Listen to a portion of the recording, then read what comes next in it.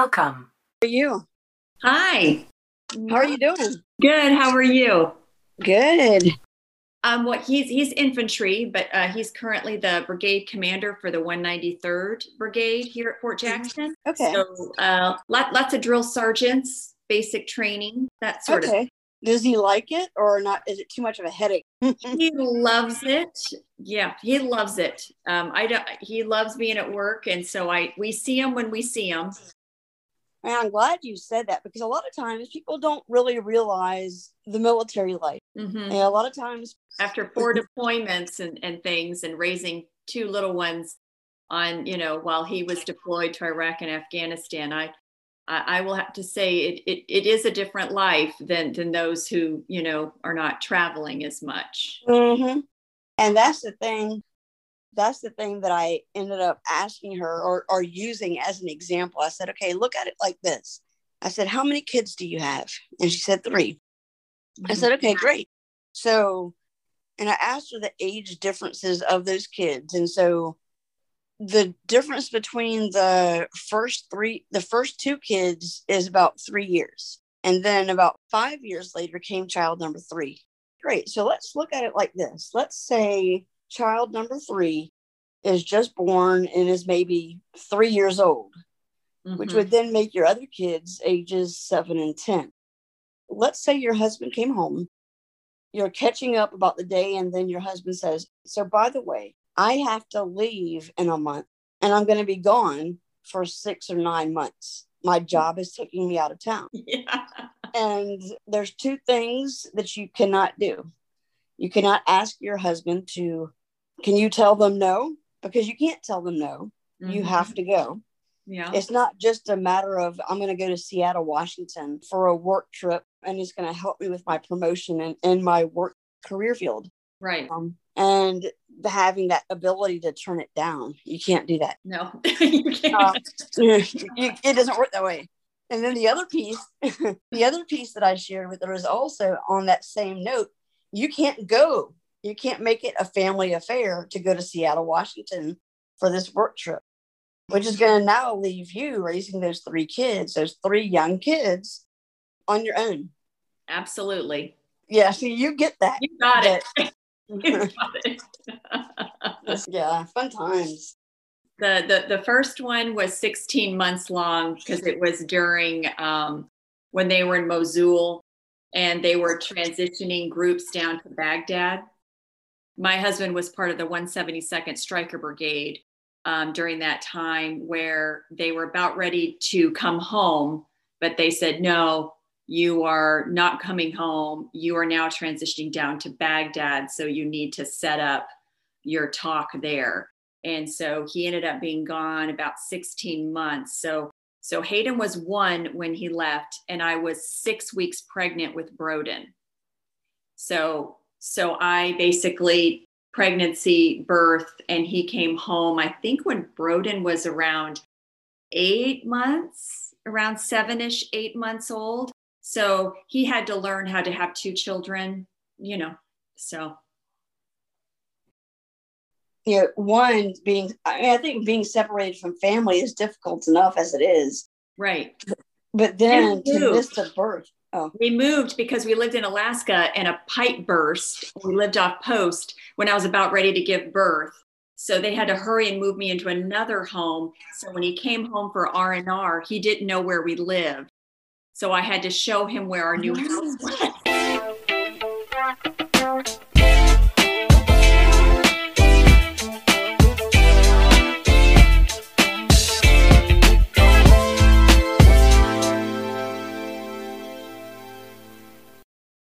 Welcome to this edition of the Medal of Honor podcast. This week's episode is episode 3 of season 2, where we feature someone from our military spouse community. Shelly Huhtanen is a mother of 2 boys, an Army wife, a writer, and advocate. Her youngest son was diagnosed with severe autism at 26 months in 2008. Shelly Huhtanen, a wife and mother balancing a military life with a special needs child, said she has to plan her entire day to set her family up for success. His behavior is so rigid it can change the trajectory of the whole day, Shelly said about her special needs child, Broden, who has been diagnosed with moderate to severe autism. Shelly's family is unique, facing the constant battle of juggling a military life with caring for a special needs child. Just getting a diagnosis was a struggle. Enrolled in the Exceptional Family Member Program, EFMP, an Army-wide service that takes into consideration what reassignments and jobs are best for families who have special needs children. The program also helps families connect with community support and services. Sometimes I think we let the big Army push us into jobs where our family might not have the best care, but you can shape that and influence it, Mark said. But even with that help, it's still a struggle. In a constantly changing military setting, Broden doesn't do well with transitions. Even the smallest change in a daily routine can throw him into a tailspin. When I pick him up from therapy, if I take a left instead of a right, he will scream until he realizes where we are going. It can turn into a 2-hour tantrum, Shelly said. Her book, Giving a Voice to the Silent Many, is compiled of intimate short stories of a military family raising a child with autism. Issues such as stress involved with deployments, transitions with PCS moves, and fighting for an appropriate education are discussed.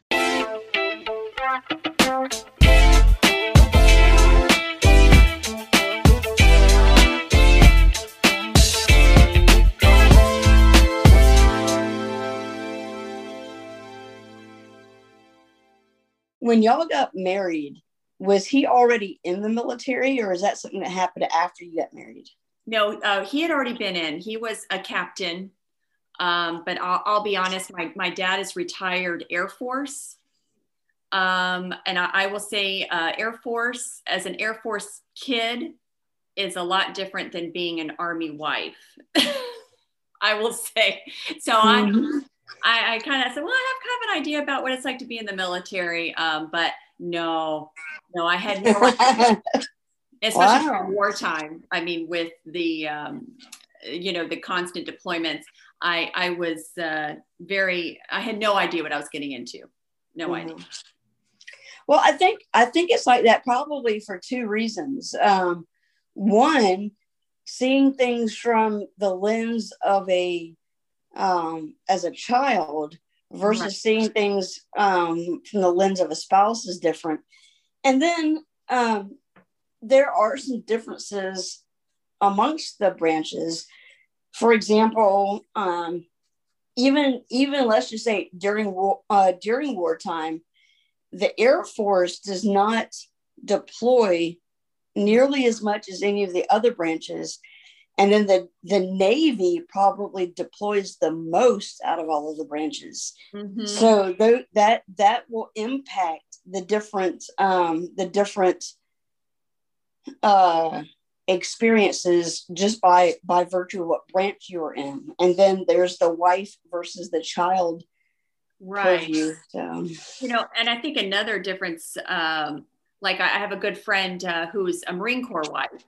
And at the time she had said, well, how many times has your husband deployed? And at the time, I think he'd only deployed twice. And she goes, well, that's not very much. And she says, my husband's deployed this many times. I says, I know, but how long are the deployments? They're shorter. So they're in, out, in, out. I said, my husband hangs out there and lives there for quite a while. And so yes.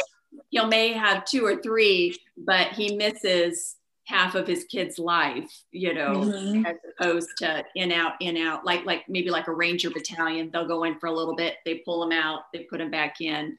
The units that my husband were in, he would miss, an entire year of school. And mm-hmm. it was big chunks of time that he had missed out of their, as they were growing. Yeah, that is very true. And that's the thing with, with whether it's the Marine Corps or the Navy, right, is that they have a lot of 3-month deployments. Mm-hmm. And, I had an episode that I recorded where these two, both of them were spouses, and they both knew each other because of their civilian jobs. They were both attorneys up in the DC area. And since they knew each other, they said, well, hey, can we record an episode together? And I said, sure. Oh, yeah. And one of them was an officer in the Navy Reserves. The other one was an officer in the Army on active duty. Okay. And they both had deployment experiences. Now, but that's one of the things that was talked about. they were able to talk about some of the differences, but also when it boils down to it, there's also some similarities.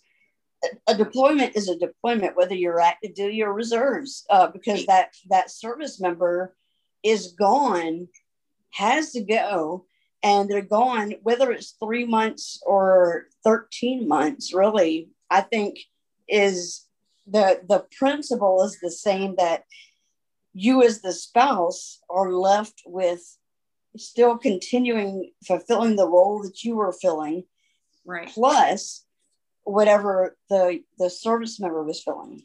Right. I agree. Yeah. And I think a lot of that too is one of the examples that the reservist spouse said was that when, even though he was a reservist, he still had a full-time job when he wasn't doing his Navy stuff. Wow. So, yeah. Yeah. So one of the things that she would say is that while, like she might be caught up late at work and she can call her husband and say, hey, look, I'm kind of late at work. Can you go pick up the kids? Right. And so they had that ability to coordinate how the kids were going to get picked up. But when the spouse is gone on the other side of the world, yeah, you got to make it happen somehow. Right. I know you can't relate to that at all.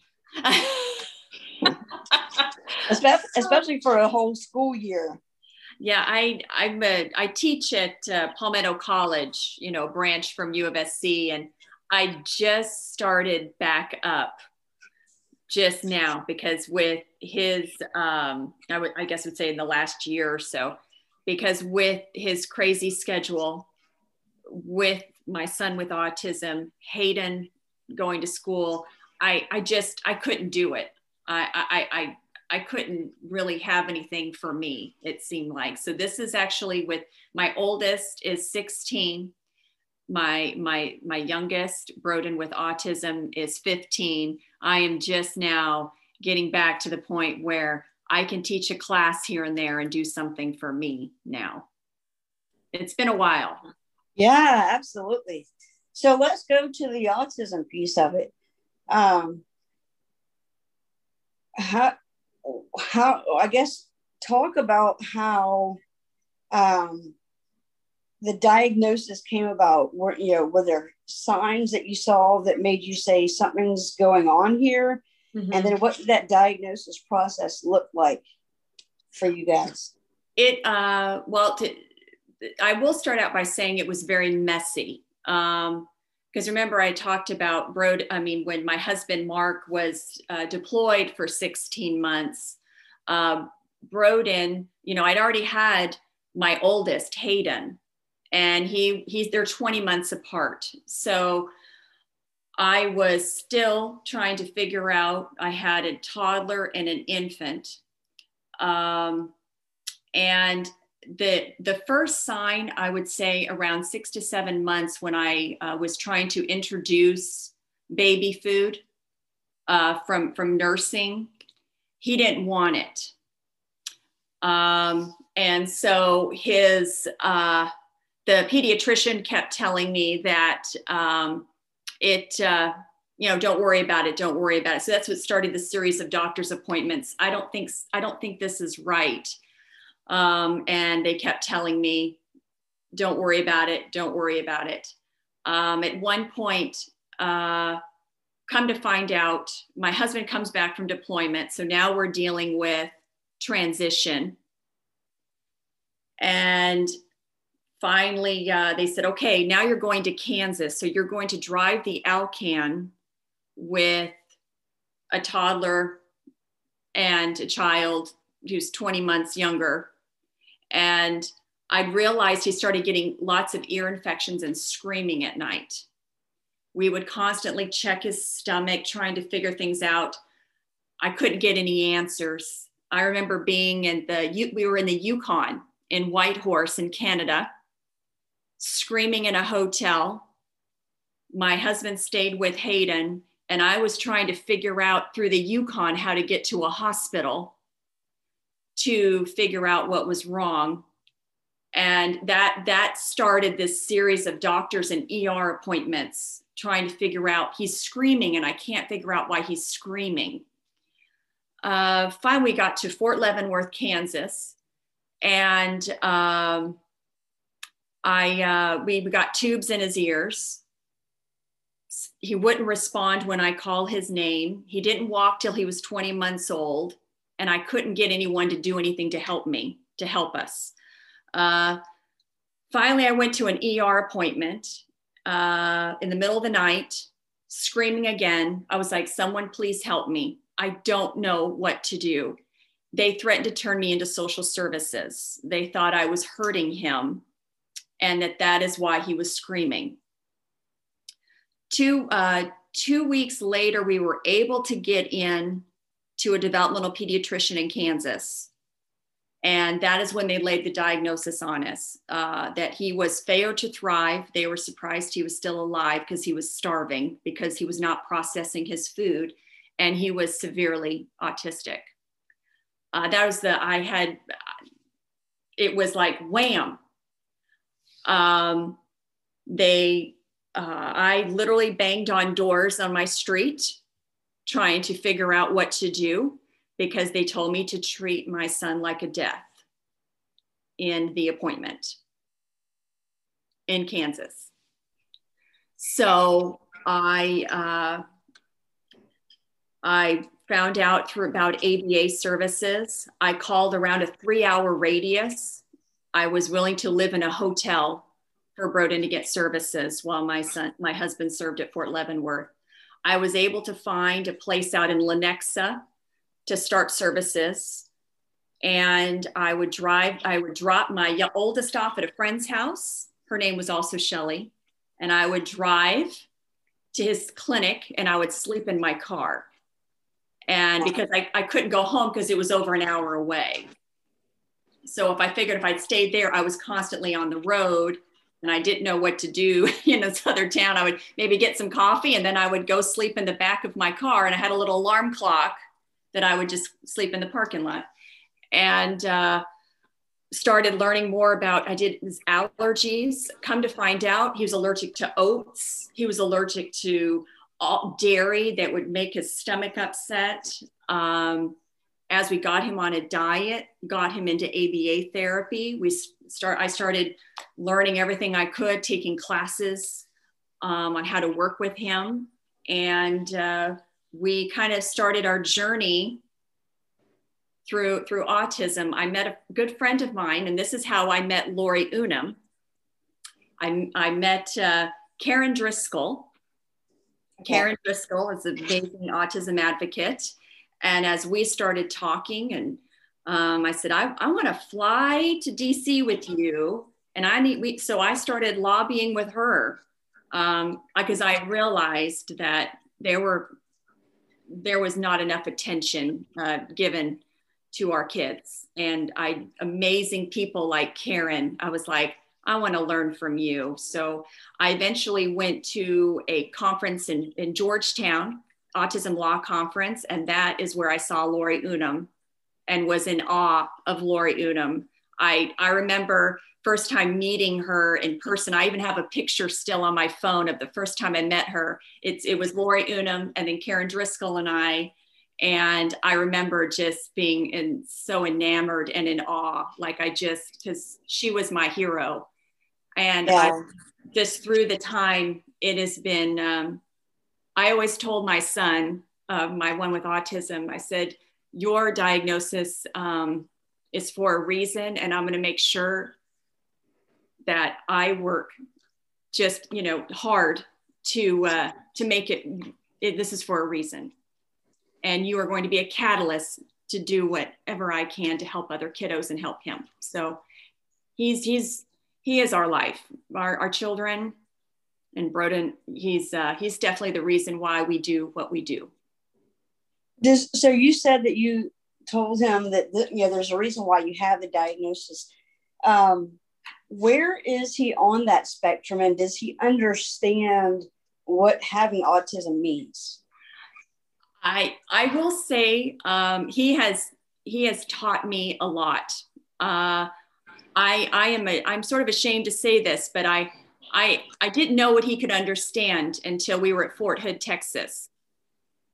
To back up, when we went to Fort Leavenworth, when he was in services, the clinical director said, if you can get to Fort Hood, we will have a spot for him available in ABA, because continuity of care for the military is horrific. It's spotty at best. So my husband was on board, and he went to the branch and said, I'll do whatever it takes to get to Fort Hood. My son needs services there. So we were able to work out, and he was able to work at the 1st Cav Division. So we could get him into a clinic, right away. And I remember we were at the house, and I was talking to my oldest about going to the pool. I said, let's go to the pool. And then we later found out, well, it's a little too late. So why don't we just go to the pool tomorrow? I turn around, Broden had his swim trunks on, and he turned around to me and said, pool. And I was like, you knew everything that was going on in this conversation. Mm-hmm. And I had no idea that his receptive language was as strong. And mm-hmm. I remember pulling Mark in and Hayden, and I said, we have to be very conscious of what we say to him, and we have to always talk to him like he's there. That mm-hmm. I made a mistake of that. I thought he was so severe that because his expressive language is so lacking, mm-hmm. I didn't realize how strong his receptive language is. So it completely changed my relationship with him. Yeah. I talk to him all the time. When I tell him, before he goes to bed, I love you. I'm so glad you are who you are. I'm so glad that I'm your mom. I always tell him those things because I had remembered you hear in everything that I say. Mm-hmm. So the concept of autism, since his expressive language is we're still working on. I want this. I want mm-hmm. that. It's manding and things of that nature. So I don't know if he can, if he, at this time in his life, he is not able to expressively tell me what it means, but I definitely will tell him how important, how much he's loved. Yeah. So I think that's amazing. But I'd love to know what he's thinking. Yeah. Yeah, absolutely. I think it's amazing. So, you said something that I totally agree with. Care for autism is horrific at best. Yes. So I know over time things have changed. I'm going to say somewhere around 2008, 2009, I had a soldier that I worked with who had 2 kids. One had autism, and he had heard about ABA therapy, but at that time, TRICARE was not covering ABA therapy. Right. And his struggle was he was a junior enlisted soldier that did not have a college degree, but had a wife who was a stay-at-home mom and 2 kids. And so one of the things that he expressed to me that was a struggle of his was, I'm the man, I'm the husband, I'm supposed to be the breadwinner of the family. And serving in the military right now is the best way that I can do that. But what my child needs is not provided by my employer, the Army. So, and so at that point, because we were in the DC area, we were in Northern Virginia.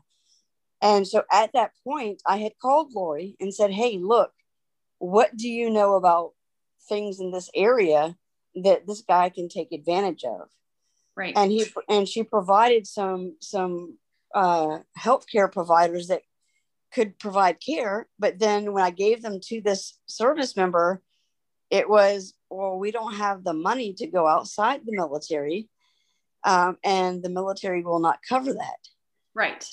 What are your experiences in having to deal with that? Oh, wait, is that laugh is like, oh, there's so many. Where do I pick?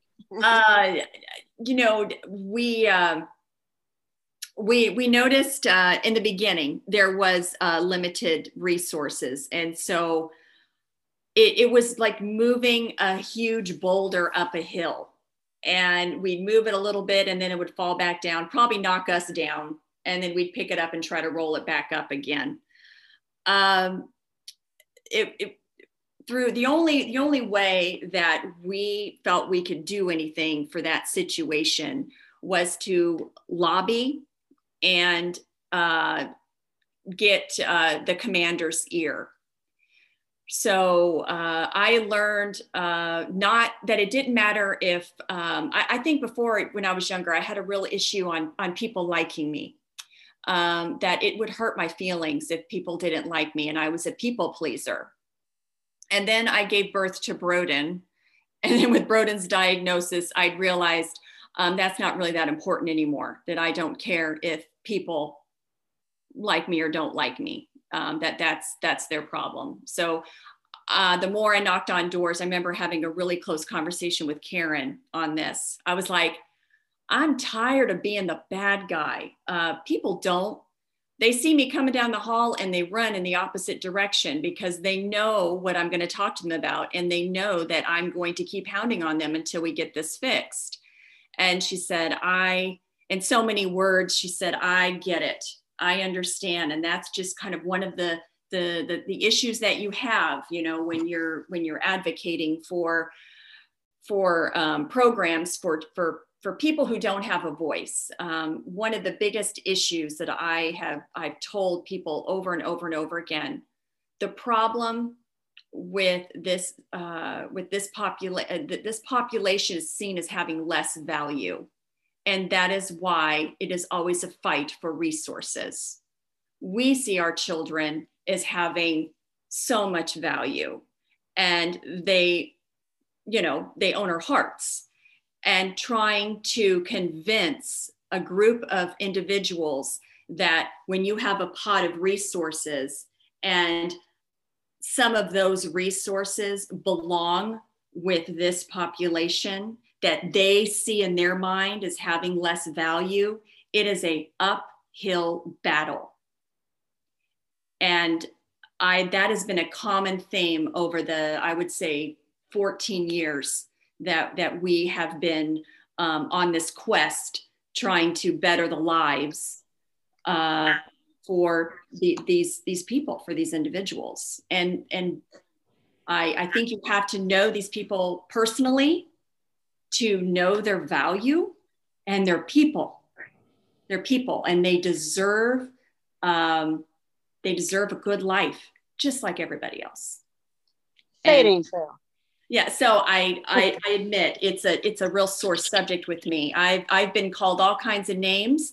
I think I have been called notorious. I've been all kinds of, because I'm always the one putting my fist on the table saying, yeah, we need to do better. We're not good enough. We need to do better. And I think that's what it's going to take. It's going to take people constantly in people's faces, knocking on doors and holding leadership accountable that we need to take care of everyone. Some people need different supports than others, and that is okay. Mm-hmm.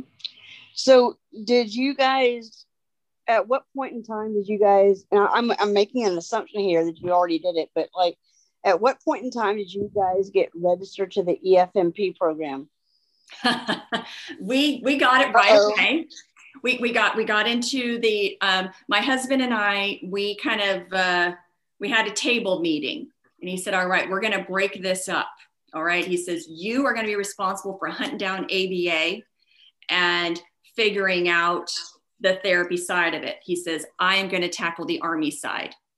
So he is the one that enrolled EFMP. To get enrolled in ECHO, it was so difficult. My husband stalked them and had them on speed dial, and he would follow the paperwork and call each desk to poke them and push them to get our paperwork through because they were so incompetent and slow. So the hurdles that we had to go through just to get him in the EFMP program and ECHO was a task in itself. We still, at Fort Jackson here, we were originally denied to come here, even though the Department of the Army said that we were coming to Fort Jackson. Fort Jackson denied us, said there are no services here. I said, but we have the Unum Center, a phenomenal center.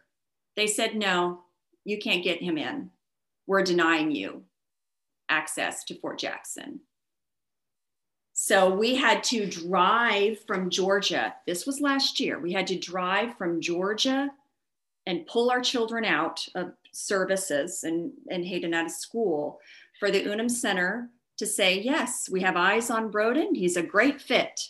And then finally, the Department of the Army came down and told them, you have to let them come here. I hear that, and I'm just thinking that, like, I don't even know what to say to that, because, oh my gosh. I mean, I really don't. It's just crazy. Like, and I don't know, I'm not surprised. I'm just like floored, like, come on. Right. So even though, because, and you know this, you've been in the Army, to get on the CSL or the command list, everything is vetted at DA level. You don't get put on a list randomly.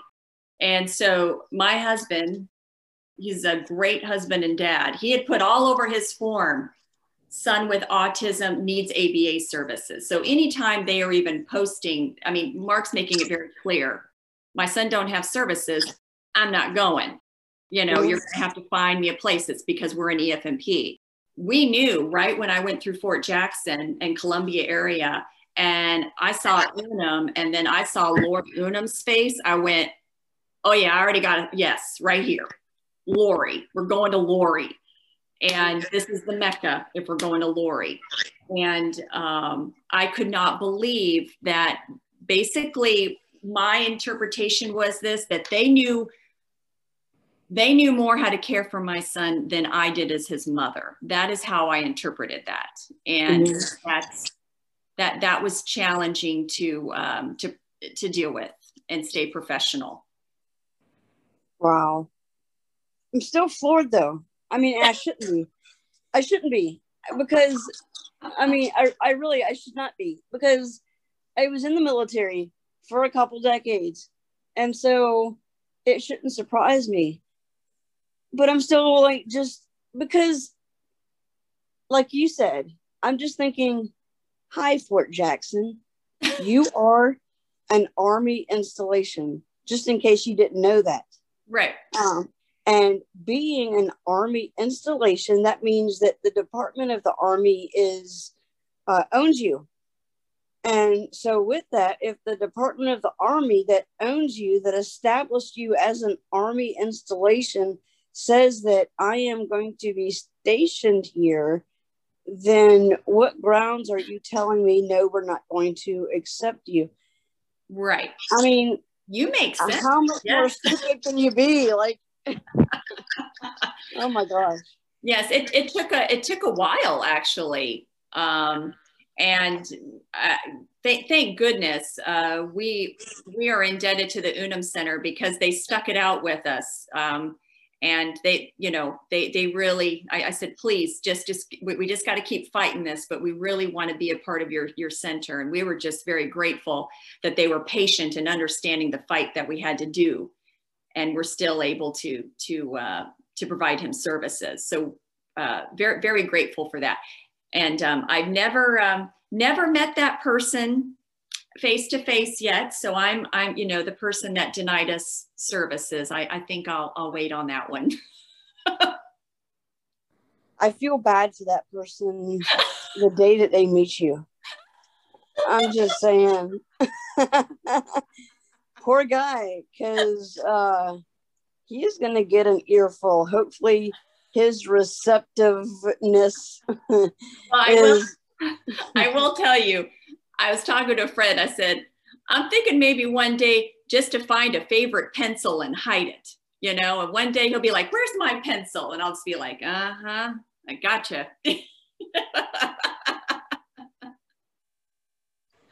Wow, not cynical at all, are you? Okay. Wow. Oh my gosh, like I just thought that's just okay. So when I say that floors me, I'm still trying to get over that. Yeah. But I mean, I say that it floors me. It definitely does not surprise me. It just has me saying, "What's next? Like, what is you guys' problem?" Because and I won't get into it on a recording because that's for another time. But I will say that I experienced something and had to go through some legal services for something, and the outcome of it, I was having kind of a similar thought process of right. Really, like that's how you viewed this, right? So it's just that common sense is not common at all in the military setting. No. When I was stationed in Georgia, I was in a military intelligence unit, and I tell people all the time, you do realize what an oxymoron that is, military intelligence. I mean, because Mark's dad was military intelligence. I know. Really? Oh my gosh, yes. And so when I would say that to a couple people, they'd say, "Oh, that's wrong. You can't say that." I'm like, "But I just did." I said, "Okay, fine. You don't like military intelligence being an oxymoron? How about this? MI stands for misinformed." Yeah. Because you're not all that you thought you were. But yeah.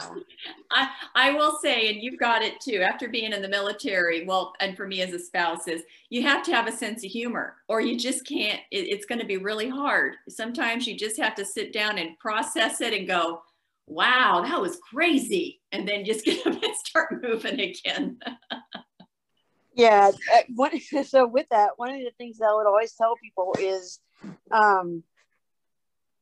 it gets to a point to where you're like, nothing surprises you, but you still have to sit there for a while and let it kind of soak in and say, like, really, did I misunderstand something? Because certainly it didn't happen like this. Certainly Fort Jackson didn't say, "Hey, Army, I know we're an Army installation, but and you send these people here, but we're just not going to bring them in." Like, I don't know. Anyway, now you mentioned when you were talking about doing ABA therapy, also something called ECHO. What is ECHO? Okay, ECHO is the extended care health option. So the extended care health option is, they like to create a lot of barriers for care for children on the spectrum, which is really interesting. And so you had to be enrolled in the ECHO program to have access to the ABA services. So you had to first, a very complicated process. I think and I will be honest, my husband would probably be better to answer this question because this was his side of just caring for Broden. But, he would tell me, all right, we got to get into EFMP. We've got to get into ECHO. Now we got to make sure we're getting, the diagnosis and all the paperwork because we have to make sure that, he's qualifying for the services. And there were all of these loopholes and jumps. And it seemed like the system would just create more and more hurdles to jump over to exhaust the parents so the children could not access the care. Wait, that happens? I know. Military? It's shocking. I know. I mean, it's a lot to, I know. It's true. And so I remember just time and time again, you know, and listening to Lori, you know, all the lobbying and wonderful work that Lori did. You know, Karen and I would sit, you know, in her autism law conference, you know, because we're military spouses. And for us, we just can't go to, let's say, Lindsey Graham, or, you know, we're dealing with the National Defense Authorization Act, the NDAA. So that means that we have to touch and connect with the Armed Services Committees, and not just one, it's the House and Senate. So you have representatives, you know, senators from all over these different states that are on these Armed Services Committees, and we would have these lists on, okay, who has a connection to this person? Who has a connection over here? And it is mind-blowing how many obstacles in that aspect you have to jump over just to get to these Armed Services Committees, and to work and convince them enough, or as many, that will vote in favor of some of this legislation to benefit our children. And I couldn't tell you how many times I've been on the phone, you know, frustrated, just when we thought something was going to get in, they would have a closed door session and it was pushed out. So we would always be, you know, waiting and standing by, did it make it in? And I always felt for us, it was just so much harder because it was at a federal level, not a state level. You know, that's, I wish I didn't understand any of these emotions. I'm sorry. But you know, I look at it like this, to kind of step back and look big picture. I mean, I'm just imagining a conversation of, yes, we have two sons. One of them has autism and he does ABA therapy. And that just sounds simplistic. Mm-hmm. Yes, I have a kid with autism. He does ABA therapy. We're part of the EFMP program. And that's just a response that you could have to somebody in a conversation. But then there's all of this backstory of what it took to be able to make that statement of, yes, I have a kid with autism. We are considered an EFMP family, and the military sends us to certain locations because of this. And my son receives ABA therapy. But you don't hear all of this frustration. And, and you know what, one thing that I didn't tell you, Tiffany, that and I'm going to try not to get emotional because it does strike a chord with me, even just looking back. When we were trying to get, you know, fight for a diagnosis in Kansas, remember we didn't know if he could hear or not. So we had gotten him into for an auditory brainstem response test. They basically put him under, and they look at the brain, you know, how is the brain operating when he hears sound, so we can see if he actually can hear or not. And after that visit, they said, okay, he can hear. And I was like, well, no, he can't. You just saw me. I clapped behind his head, and he doesn't respond. And they said, well, we can't help you with that. All I'm telling you is he can hear. You're going to have to go figure that out with the doctor. So I remember being back in a hotel room because we were going to travel back the next day. And I was searching, you know, child acts like he can hear, acts like he can't hear, but he really can hear. I didn't even know what to search to figure out because autism was not even on mine. I remember calling an early child, and my husband was in the room with me at the time. My son was still out from the procedure. And I called an early childhood development program in Kansas. And I said, can I talk to your director? Because I was at this point at my wit's end. I needed to figure out how to go from here because no one was helping us. And she says, I'm sorry, it's the end of the day. She's not available. And I said, and I don't know what came over me, Tiffany, but my husband was like, whoa. I'd reached my rock bottom when I said, if you do not get me your director, I'm going to jump out of this hotel window and kill myself. So either you give me the director or I'm dead. So which one is it? And then she finally said, all right, I'm going to get you the director. And that's when she was able to answer my questions. And she goes, I think he has autism. That sounds like autism.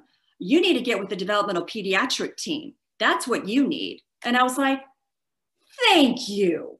So I thought, if the system is so flawed back in 2007, 8, that I had to threaten to throw myself out of a window to get someone to help me, something was wrong with the system.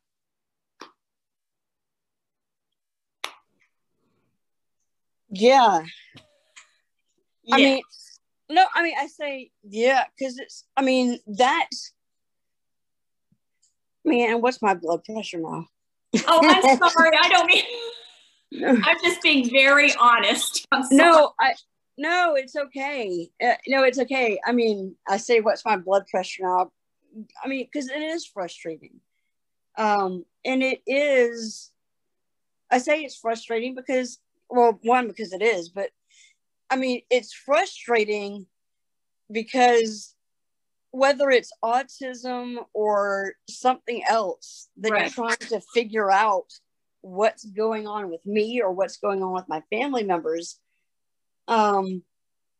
you shouldn't have to pull teeth as much as you do just to figure out what's going on with your son.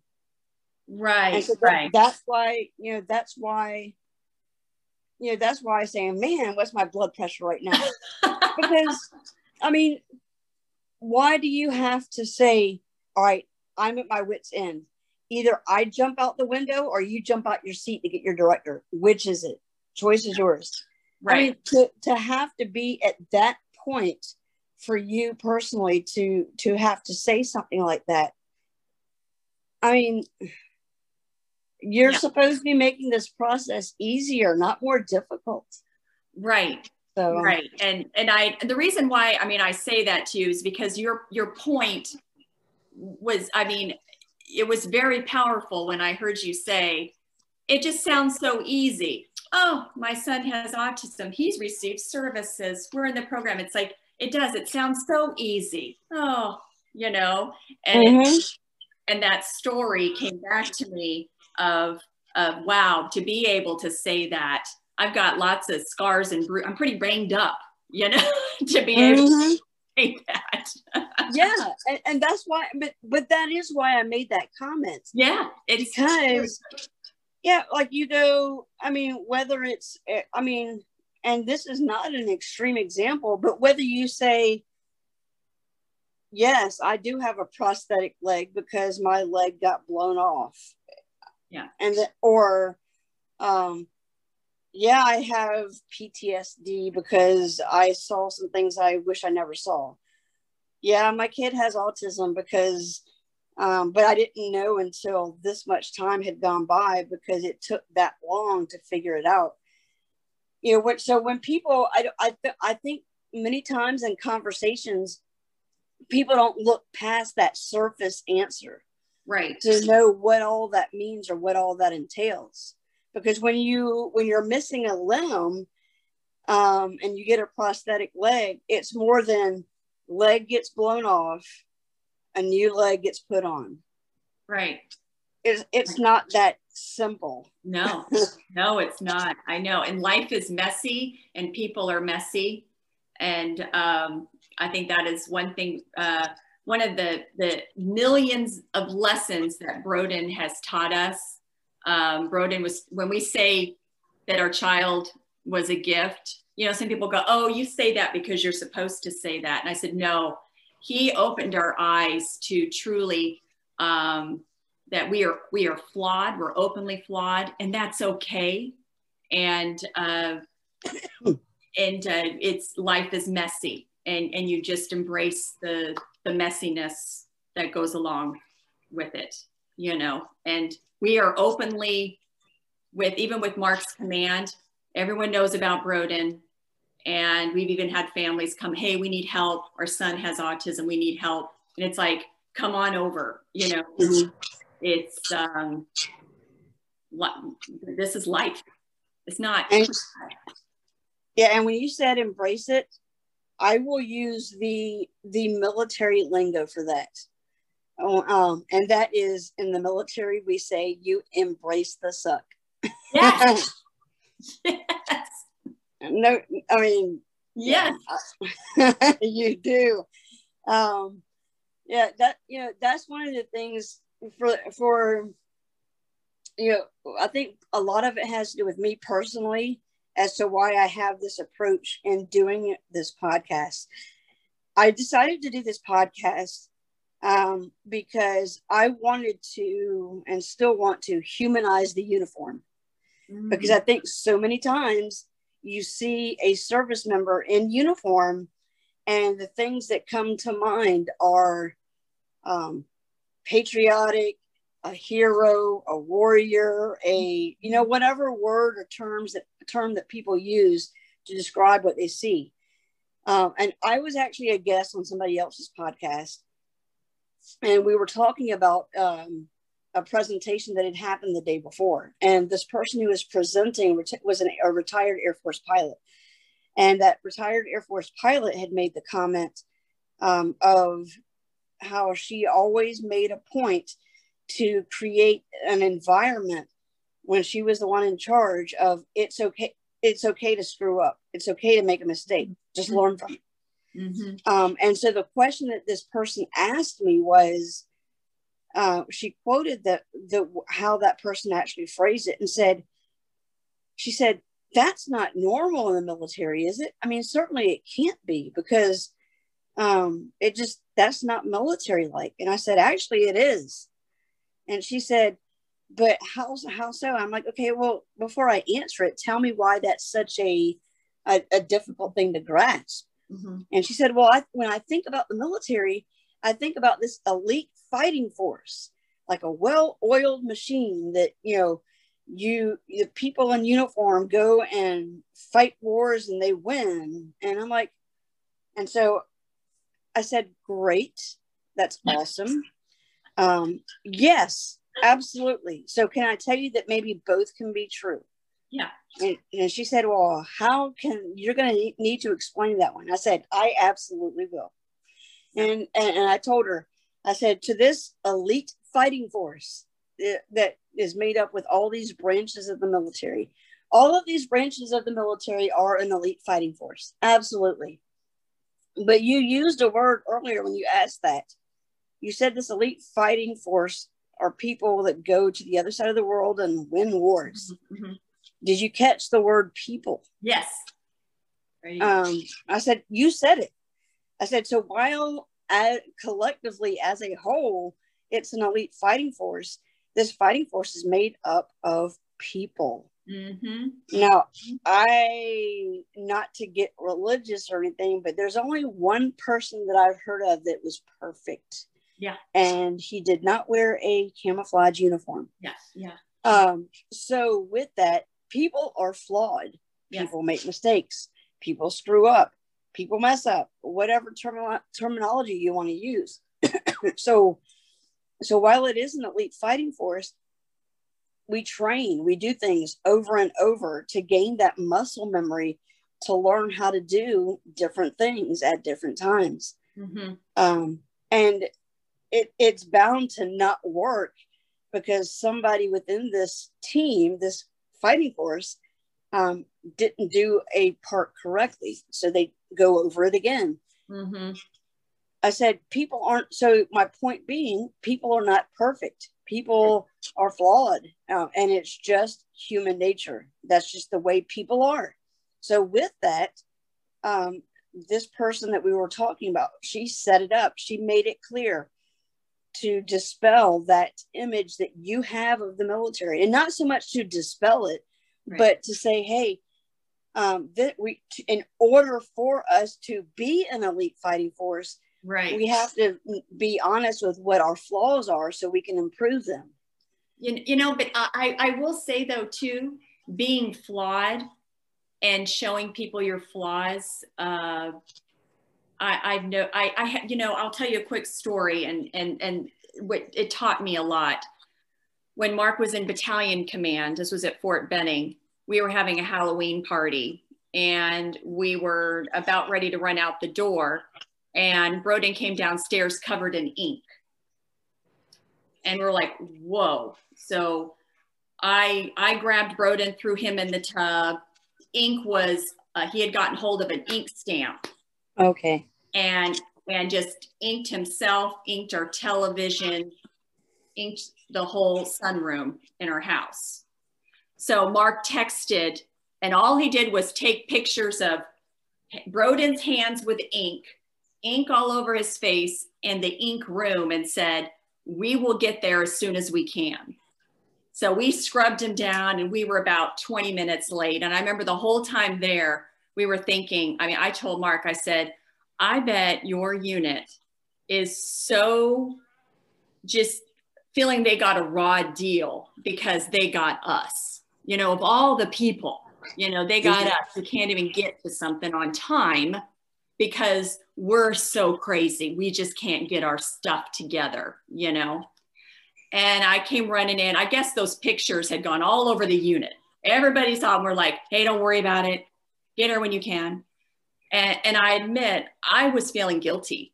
Like we had this plan to get there on time. But I remember his name was Chaplain Howell. He was one of our chaplains who I loved.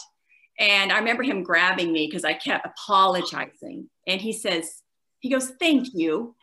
I said, for what? And he goes, for being a mess. And I was like, what? I figured you guys would be mad at us. And he said, no, because one day there is going to be a day where it's going to be someone else's turn, and it's going to be the other one's turn, and they're going to feel open to say, this is what happened. They said, thank you for just being a mess and not hiding it. And I had realized that our messes, it was okay. And it was okay to talk about it. That didn't mean that we were holding the team back by doing it. Yeah, absolutely. Oh my gosh. I like you, man. We got to do this again. Okay. Oh my gosh. Yeah, and so that's why I want to do the podcast. Because I want people to, my hope is three things. This is what I tell people when they ask, why are you doing a podcast? Okay. And I tell them, one, the person, the service member or the veteran, and when I say that, I include spouses. I really do. Yeah, but the service member or the veteran needs a platform to tell their story. Yes. There's whatever that looks like, their real raw story, not their bio and list of accomplishments, but their story. And then there's a service member or a veteran out there who's going to listen to the episode, who needs some encouragement to know that they're not alone because they just heard somebody share on a podcast, something very similar to that they're going through. And then the third thing is to educate those people who are not associated with the military and veteran communities. Because somebody can hear, like we were saying earlier, somebody can hear that statement of, oh yeah, we just got here to Fort Jackson. I have 2 kids. These are their ages. And one has autism. He does ABA therapy. Okay, great. Next. Yeah. And you don't know what all's behind that. Right. Yeah. So that's what I want to do. I want to bring different things to light. And it's been amazing so far. That's just awesome to hear the different stories. Great. I'm glad you're doing this. Yeah. So with that, the thing that I would ask you is, at this point, as we close it out, would be to the person who, is, whether they're a parent, a single parent, whatever the case may be, who has a child with autism or just got that diagnosis, or is having to deal with life as a parent with somebody who is autistic. what would you tell them? Like, what message would you give that person, so that they can make it? Well, the first thing I would say is that they're not alone. I think that is the first a theme. And also what I had felt is that I was all alone and I was the only one that was dealing with this. And so the second thing is you're not, okay, the first thing is you're not alone. And the second thing, talk about it. Talk about it and reach out for resources. Even Facebook, there's a lot of great pages out there that are very military friendly. And I have seen posts of just, I'm scared. I just got a diagnosis, and they will just be 50 posts. You got this, girl. This is the first thing you need to do. And then you got to do this. So everyone rallies and wraps their arms around those people. And it can be virtual if you're still in your home and still trying to get through this. And there's other resources out there. And I'm going to say, the more you talk about it and the more connections you make, it'll empower you, and say there's always, you just do one step at a time. And before you know it, you're going to look back and go, oh my gosh, look how far we've come. I had no idea.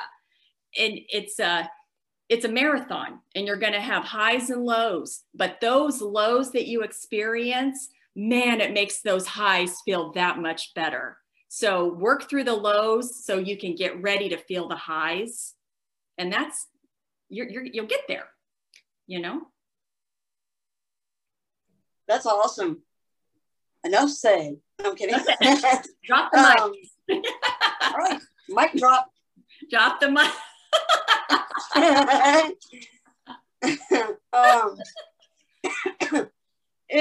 think that reminded me though that I want to ask one more question. I'm like, I feel bad asking another question after that, because that's the perfect way to end it. But that question would be, I know you said that your husband handled this aspect of it more, but what about, is there anything that you could share about the person who is maybe grappling with the getting into the EFMP program and getting that desired type of therapy, whether it's ABA or whatever else?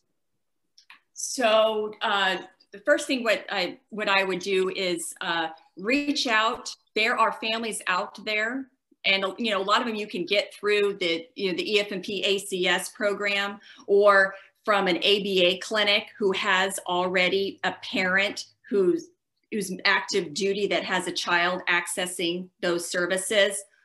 Talk to the people who have figured it out. Don't recreate the wheel all the time. I feel like you have these people out here that have already had it going. Go straight to them. How did you do it? And then you start sketching it out. And a lot of times, if you can't find someone, reach out to an ABA clinic, and they will tell you the steps to go if you cannot access someone at EFMP, that'll help you. There are people out there that have already done this. Find that path and go through that path. Don't hack down the weeds yourself. Okay, there's people out there that have already created those paths. Find them and get on one.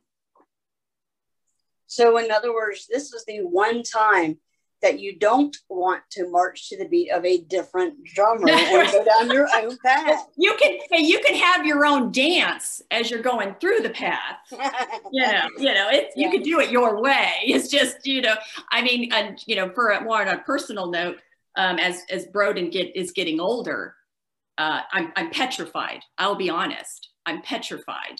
He's 15, but I see Lori Unum, and I see her son, and I admit they're my guide.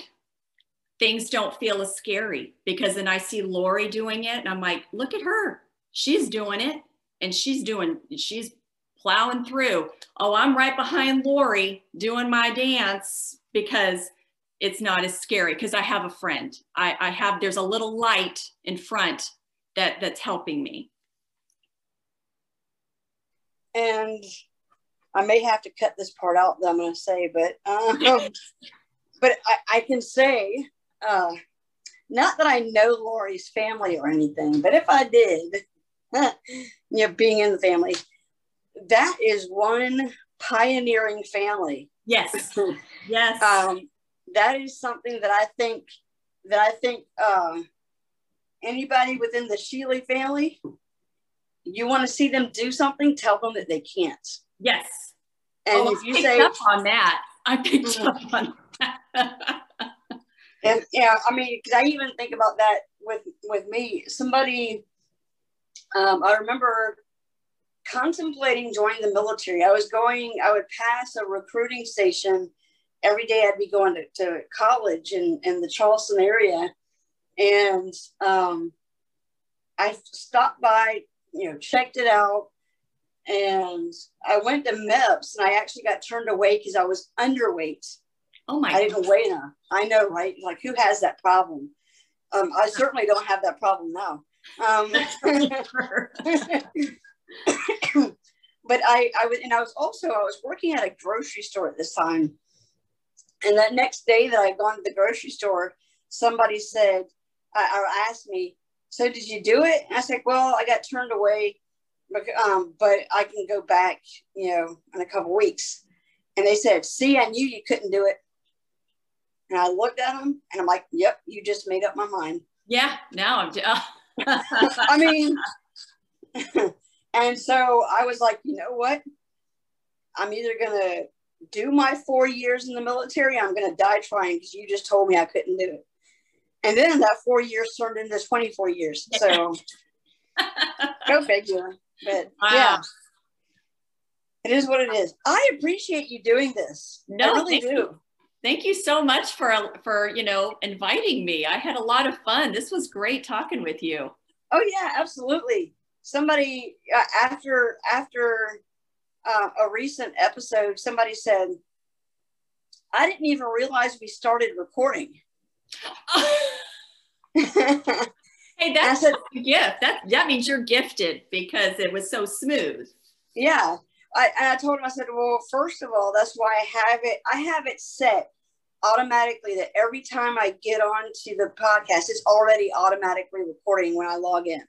Okay. So that I don't forget, and then have a great conversation and go, "Oh, shoot, we need to do it again." Yeah. Can you say that again? Yeah. And I even have it set to automatically do a live transcription. So it displays on my screen as we're doing it, but then in the message notes, when I publish it, I can put the link in there. So for people who might have hearing issues, they can read the transcript. Oh, that's great. That's great. Yeah, I try to be as accommodating as possible. Right. And it's audio only. One of the things that, I was on a phone call, on a conference call yesterday and we were talking about this, and the person who was running it said, "Why don't you do video?" I'm like, I want to gain listeners, not throw them away. And if they see this, I mean, that's what my response was. Full disclosure, but well, my husband was wondering why I was brushing my hair. I was like, well, I don't know if it's gonna be, the camera. I gotta brush my hair. I just got up this morning. And I like the blue shirt too, by the way. You like it? Yeah, I like that. I was trying. Yep. Yeah. See, I like the sign language too. You like yeah. But that is something that I did share with them yesterday too, is that if I do end up doing a video as well, I want sign language included in it too. Oh yeah, that would be cool. Yeah, because I do, I just want things to be as accommodating as possible. I don't want, I guess it's a means of eliminating excuses as to why somebody says, "Oh no, I don't listen to your podcast because X, Y, and Z." Right. And I have gotten compliments from people, them saying that they like this audio and because they don't feel like they have to be glued to a screen. Right. One person said that they would listen to it while they go on a run. So yeah, so I mean, so I'm looking, it says we have been recording for an hour and 16 minutes. Okay. And so like all this extra conversation that we're having right now, you know, I'll cut out maybe any dead space that there is within the conversation. I'll cut out. Generally, the episodes will be anywhere from like 35 minutes to 55 minutes. Okay. And so for a lot of people, that's a good thing that's a good length. Because initially I said I want it to be like a TED Talk where it's 18 to 25 minutes. Mm-hmm, mm-hmm. But you can't get these real authentic stories in that time frame. Right. And, you know, if you think about it, TED Talks are very rehearsed. Yes. You know. That's the phone call that I was on yesterday, interestingly enough, is TED Talks. And, you know, they talked about how a couple of them were TED Talk coaches. And they said that one of the things is that when you do TED Talks, you do have to memorize your presentation. Oh. And so with that, then you have to memorize it. But it's, you know, it's not one of those things where like every word must be recited accurately 100%, but having that full 18 minutes memorized so that when you do the presentation and rehearsing it enough to where then you can not only have the word stored up in your head, but to then be able to present it as if you were just conversing. And I'm like, yeah, no, we're just going to converse. You know, and I'll be honest with you, that is harder. You know, I'm a speech teacher. That's the class that I teach. And so let me tell you, you know, when you scope out and teach on how to do it, and then once you get up on the podium to do it, it's a different ball game. It takes lots of practice. I'll be honest with you, a lot of practice. And even for me, when I was an instructor, for me it was second nature. I didn't have to memorize anything, but the Army definitely has there's a course called the instructor trainer course, and you have to go through it to be able to be an instructor. And there are certain things you have to do, like you have to put the slides up behind you.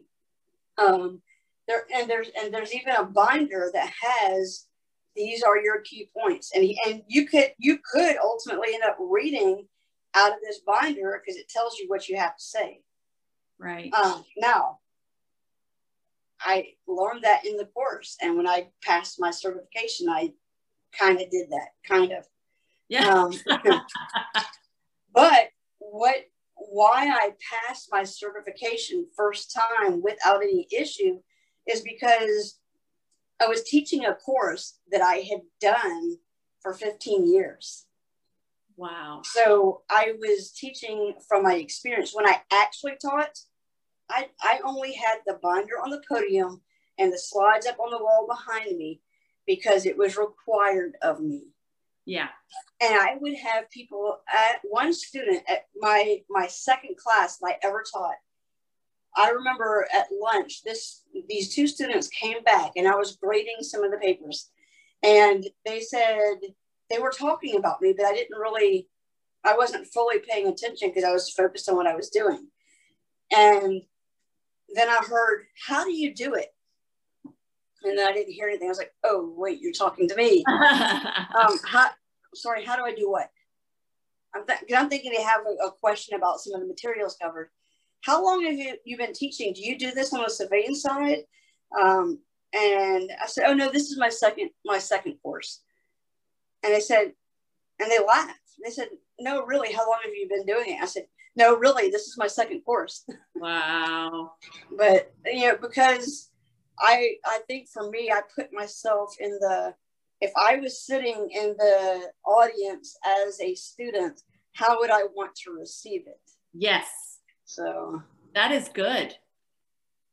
Yay! I have the stamp of approval from an autistic mom. I'm good to go. My day is complete. Yeah. Well, I do appreciate it. So what I'm going to do is I'm going to edit it. And then once I know when I'm going to publish it, I'll let you know. And I'll also send you a picture of the cover art that's going to be associated with your episode. So. Oh, that's awesome. Well, thank you so much. This is. And I'm sure there's going to be blue somewhere in the background or something. Hey, I'm used to that. Don't worry about that. That just means it's real. So. Yep. No, I think I'm going to have to contact Lori and say, hey, since you were talked about in this episode, I need you to come on and do a recording too. Yes. I'd listen to that one. Definitely. Yeah. Yeah. When she and I were talking, so I was over at her house and we went on a walk around her neighborhood with one of her other sons. And I was telling her about the podcast and just the different things.